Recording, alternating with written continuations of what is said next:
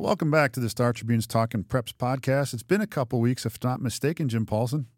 Yeah, we've been busy. Yeah. There's a lot going on. There really is. And that's part of the aim today is to recap some of the state tournaments that we just put to bed and also look ahead to volleyball. We're recording on Tuesday. Volleyball starts Wednesday. And then we've got some football games of consequence that are happening Thursday through Saturday. So we've still got a lot to come. The fall is maybe winding down in some sports, but it's still going gangbusters in some sports. And there are some sports that are heating up right now. So that's a good point. The winter sports are not on the horizon. They're here. That's right. Let's get into volleyball to start. You got a pretty good grasp of what's happening, and tell me a little bit about how you're looking at the different classes in that sport. Well, the biggest thing in volleyball is obviously Class 4A's Wayzata has a chance to win their fourth straight large school title. I call them large school titles because their first one, they were a Class 3A team. Correct. And then when they went up to 4 classes a few years ago, Wayzata followed suit. So they've won 1 3A title, 2 4A titles, and then there was 2020 when they didn't have a state championship. They didn't have a state tournament. So Wayzata has a chance with a very, very good team, and they're the best team in volleyball this year, to add to that run of championships. I think they're the top seed in Class 4A, and that doesn't mean they can't lose. I mean, that's a team that there's good volleyball all across the state, and the teams that are going to challenge them have a very good chance that they could beat them. There's New Prague got an interesting number 2 seed. I think they've kind of come, I don't want to say out of nowhere, but they've really skyrocketed this year. Rogers, who's in their third straight state tournament, is the number 3 seed in Class 4A. And then Egan, it was always a state tournament entrance, haven't missed a beat despite replacing Kathy Gillen with her daughter, McKenna Melville, at the head coach. So those are the top 4 seeds in 4A, and could turn out to be a great, very competitive state tournament. When you talk about the changing of how you define the top class of schools, I understand that's a moving target, but is there any precedent for a team winning 4 consecutive titles at the largest class available? I don't think so. I'd have to go back and look for sure and see what was going back in the 70s and 80s. I remember Columbia Heights. Columbia Heights had some great teams back in the late 70s and early 80s. Egan had a run where they were in the state championship match I think they won 3 in a row, and they lost 3 straight state championship match. So there are the Lakevilles. Yeah, there are a lot of good teams in the past. Lakeville's absolutely right under Milan Mater before they went to 2 schools. So I gave you some homework. Good. That was my whole plan, is to give you some homework. So really, I was going to be taking the rest of the day off here. I've got a busy week coming up here. Yeah, and so that's the volleyball. It starts again Wednesday, and everything's happening at the Xcel Energy Center downtown St. Paul. And then moved to it's a 4-day tournament now. It used to be 3 days. It spreads things out a little bit because it's so much easier to get everybody in and to get everything taken care of in a timely fashion with that extra day. So it's just like they added a day in for softball coming up. That'll be a nice addition. It's all a matter of money. I mean, can they afford the rent for that extra day? It sounds like they've found a way to do it. Sure. Football's got, like I said, 3 days worth of compelling games, and I don't know how much you talk about a busy week. You're going to be double dipping occasionally between some morning and afternoon volleyball, and then you'll be getting out the door to a nearby site for football. So how many? You have just 1 or 2 of those double dip situations? It could have been 2. It could have been a Friday Saturday thing, or a Thursday Friday thing. But Saturdays I can't do it because the volleyball championships are all day long. Right. But this year, because of the travel going from the volleyball tournament site to a site for football, can be kind of prohibitive to go from one to another and get there in time. Right. That I decided to just do one day. Thursday, I'll be out at Park Center for Edina and Stillwater, whereas in Thursday, you will be where? Thursday, I've got 4A. I've got a rematch from Totino Grace and Hutchinson. That's the game, and the site is Lakeville South. Yeah, all the games, that's right. They're all at neutral sites for this week, 1 week before they go to U.S. Bank Stadium. And maybe you'd agree with me on this. This is the coldest week of football coverage every year because it's in early November. Those press boxes, and most of them aren't even heated. And so you sit there and you freeze. Windows are open for the cameras. Are open for the cameras. Yep. Wind's coming through, and so. Oh yeah. And as cameras or guys doing streaming broadcasts like Right. to have it open so they can see as well. But, Correct. so this is the coldest week of football of the year. It's got to be right up there. If we actually went back and crunched the numbers, it's got to be close to the coldest for all the reasons you list. Plus, it's dark, and it's just a cold time of year. So, yeah, we got to. I know at one point I was covering Centennial, and I may have been even the week before this. It may have been the previous round, the quarterfinal round or whatever. But I had to go from that prep. First of all, I had to move my laptop because snow was coming in the window, and it was just going to get all over my laptop, and that's electronics and water don't mix. So I wasn't able to really do much during the game. And then to warm up, I went into the hockey arena. That's right. Is that Centennial? Yes. I know what you're talking about. Yeah. I had to do that same thing when they Yeah. take the windows out and Yes. it's a north-facing press box. Yeah. So when they take those windows out, you get the breeze and the wind and the snow coming right in at you. I've had to do that one year when they had snow and coming down, and it was too unsafe for the television, the streaming Sure. guys, the camera guys, to sit on top of the roof of the press boxes, which is what they do at all these venues. So they had to come into the press box, take out all the windows. So I know what you mean. You got snow blowing right in your face the whole time. That's. There's a reason why you want to have a press box. And one is to be sheltered from the elements. But the glamour of this job, these are the things that bring you down to earth. So that's Thursday. Friday, you're not going to be out, but I will be out at Spring Lake Park. We've got Eden Prairie, Lakeville North, and the only problem I have with that game is it's too early given Yes. how good they've been and how highly ranked they've been all year long. This should be something we see at the U.S. Bank Stadium, but such is life. Yeah, it's Eden Prairie again, but they haven't been playing for a championship. It's been a while. Yeah, it has. I think they played in the championship game. Was it 2017? I think so. They haven't been here for a while. I know there was. I've seen some comments on some comment lines that Eden Prairie again. They're another year of Eden Prairie. People forget that it's been a while since Eden Prairie has been back in this situation where they're the top ranked team in the state. And then Brian Vossen at Lakeville North. It means so much to him. He puts everything into coaching football.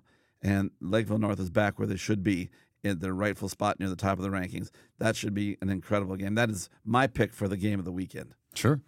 So that's Saturday. Then Saturday, I've got St. Thomas Academy against Owatonna. That's at Woodbury High School. And we have a rare Ron Hagstrom in the field sighting on Saturday. He's going to be at Matamidi Chanhassen. That's happening at Apple Valley. And that's you just saw Chanhassen outlast Mankato West, and that looks like a damn good football team in 5A. Oh, they are. They've got so many guys that can make plays. Chanhassen, they're big and they're strong, but they're not brutally strong. They just have so many good athletes on that team. Of course, Maxwell Woods being the number one guy, the running back, defensive back, who's just had lights out better than just anybody else in the state. When he's got the ball in his hands, anything can happen. So, and that was a big victory for Chanhassen to come back and beat Mankato West team that had been in the state tournament how many times? Just 8 or 9 times in the past dozen years. And every year they had gone through Chanhassen to get there. Chanhassen finally got past Mankato West to get to the state tournament. It's their first state tournament berth, and they deserved it. They came back from a couple of 14-point deficits against Mankato West and won probably the best football game I've seen all season long. Yeah, that's great. I mean, anytime I always equate this more to basketball, the Eastern Conference, that first, once upon a time, the Celtics had to get by the 76ers, and then the Pistons had to get by the Celtics, and the Bulls had to get by the Pistons. I think that it takes a while, then you have to really earn it and everything else. It just really adds something to the sport. We throw around rivalry maybe sometimes a little too much, but Chanhassen and Mankato West, that was a rivalry that had been established, and it's good to see it, continue to thrive and to see Chanhassen take the lumps they've taken over the years and then find a way to put it together. I had another word for Mankato West, if you're a Chanhassen fan, nemesis. That's exactly what they were. So Sure. it's a good time for football. These are the times that the games really matter. Not that the teams that played well, but their seasons are over, don't have value. But this is a time when you set up and take notice. So like I said, we put some things to bed, and we want to quick recap those. We'll start with the cross country. That was on Saturday. It was back at the Roy Gria, that's the name of the Invitational, Les Bolstad Golf Course, the University of Minnesota, St. Paul campus. I think technically Falcon Heights, or maybe it's Lauderdale, but Falcon Heights. I think this was Falcon Heights. Yeah, in any case, after 30 years at Northfield in Mankato, in St. Olaf in Northfield, it came back to the Les Bolstad course. And I was out there, was focusing most heavily on the 3A class. That's the big school class. And, these are 5,000 meter courses. They're 3 mile runs. And you'd think that, the tipping point could come at any, time somewhere during the race that you might not have the ability to see. But the boys' race in 3A actually was very handy. It came the whole pivotal moment of the race was in the last 20 meters because Roseville's Robert McCurra overcame Sam Scott from Minneapolis Southwest in a great showing by both those young men. And so that was an exciting race. And then on the girls' side, there wasn't any drama with the finish because she won by. I mean, the photo that we ran in the Star Tribune it shows her coming into the final stretch, and there is nobody behind her. Nora Hushagen from Forest Lake wins the event, like I said, by about 30 seconds. But she fell at some point during the race, and you could see it when she came in to talk to the media. She's got mud caked on her legs. She's got grass shards sticking out of different places. What happened? Well, I fell. It was enough condensation that morning, and the grass was wet and there was some mud. And she said I was coming down a little bit of a hill, and then there was a turn, and then at that turn she kind of did the whole Superwoman thing. And so, what were you thinking when you fell? Well, I was thinking, I got to get back into the race. She said. So one of the runners behind her actually jumped over her. Which is, I'm glad that one of those big old spikes didn't land the wrong place. That's called a steeplechase, if you ask me. So. Yeah, right. So she won it. Very exciting for her and for Forest Lake. So a great day there. And of course there were the 1A and the 2A races. The 1A race, just because we are more metro centric, it's worth mentioning that the winner was Eddie Snyder. He is a Mounds Park Academy grad, and he won the single A boys race. So good for him and good for all the teams and all the runners, because you can't fake cross country. You got to put the work in. So and whoever said it wasn't a contact sport where you got runners coming in with mud and grass and stuck in that's a football player stuck in there. That's right. In the uniform. So congratulations to Nora. It surprised me honestly that you said that. I think in your story that Forest Lake hadn't won a cross-country championship for a long time. Yeah, because 86. They've been so good and so competitive for so many years in cross-country skiing. I'm sorry, yeah, Nordic skiing. You're right, you bet. Yeah. And those two sports tend to, go hand in hand. Yes. So I was kind of stunned that I thought Forest Lake would have had more success at the cross-country level, but congratulations to Nora. For sure. We had soccer finish up on Friday or Saturday, and we had various champions across the board. The one that jumps out for obvious reasons, the Edina girls.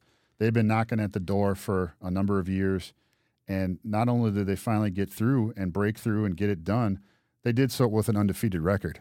That's impressive. So credit to Katie Offet, the coach, and they've got tremendous players. Izzy Engel was the centerpiece of it, but they were a team with some Metro Player of the Year. Yeah, exactly. Miss Soccer. I mean, pretty much everything you could throw at her, she won. And one of those situations where probably a better kid than she is a player, and she's a tremendous player.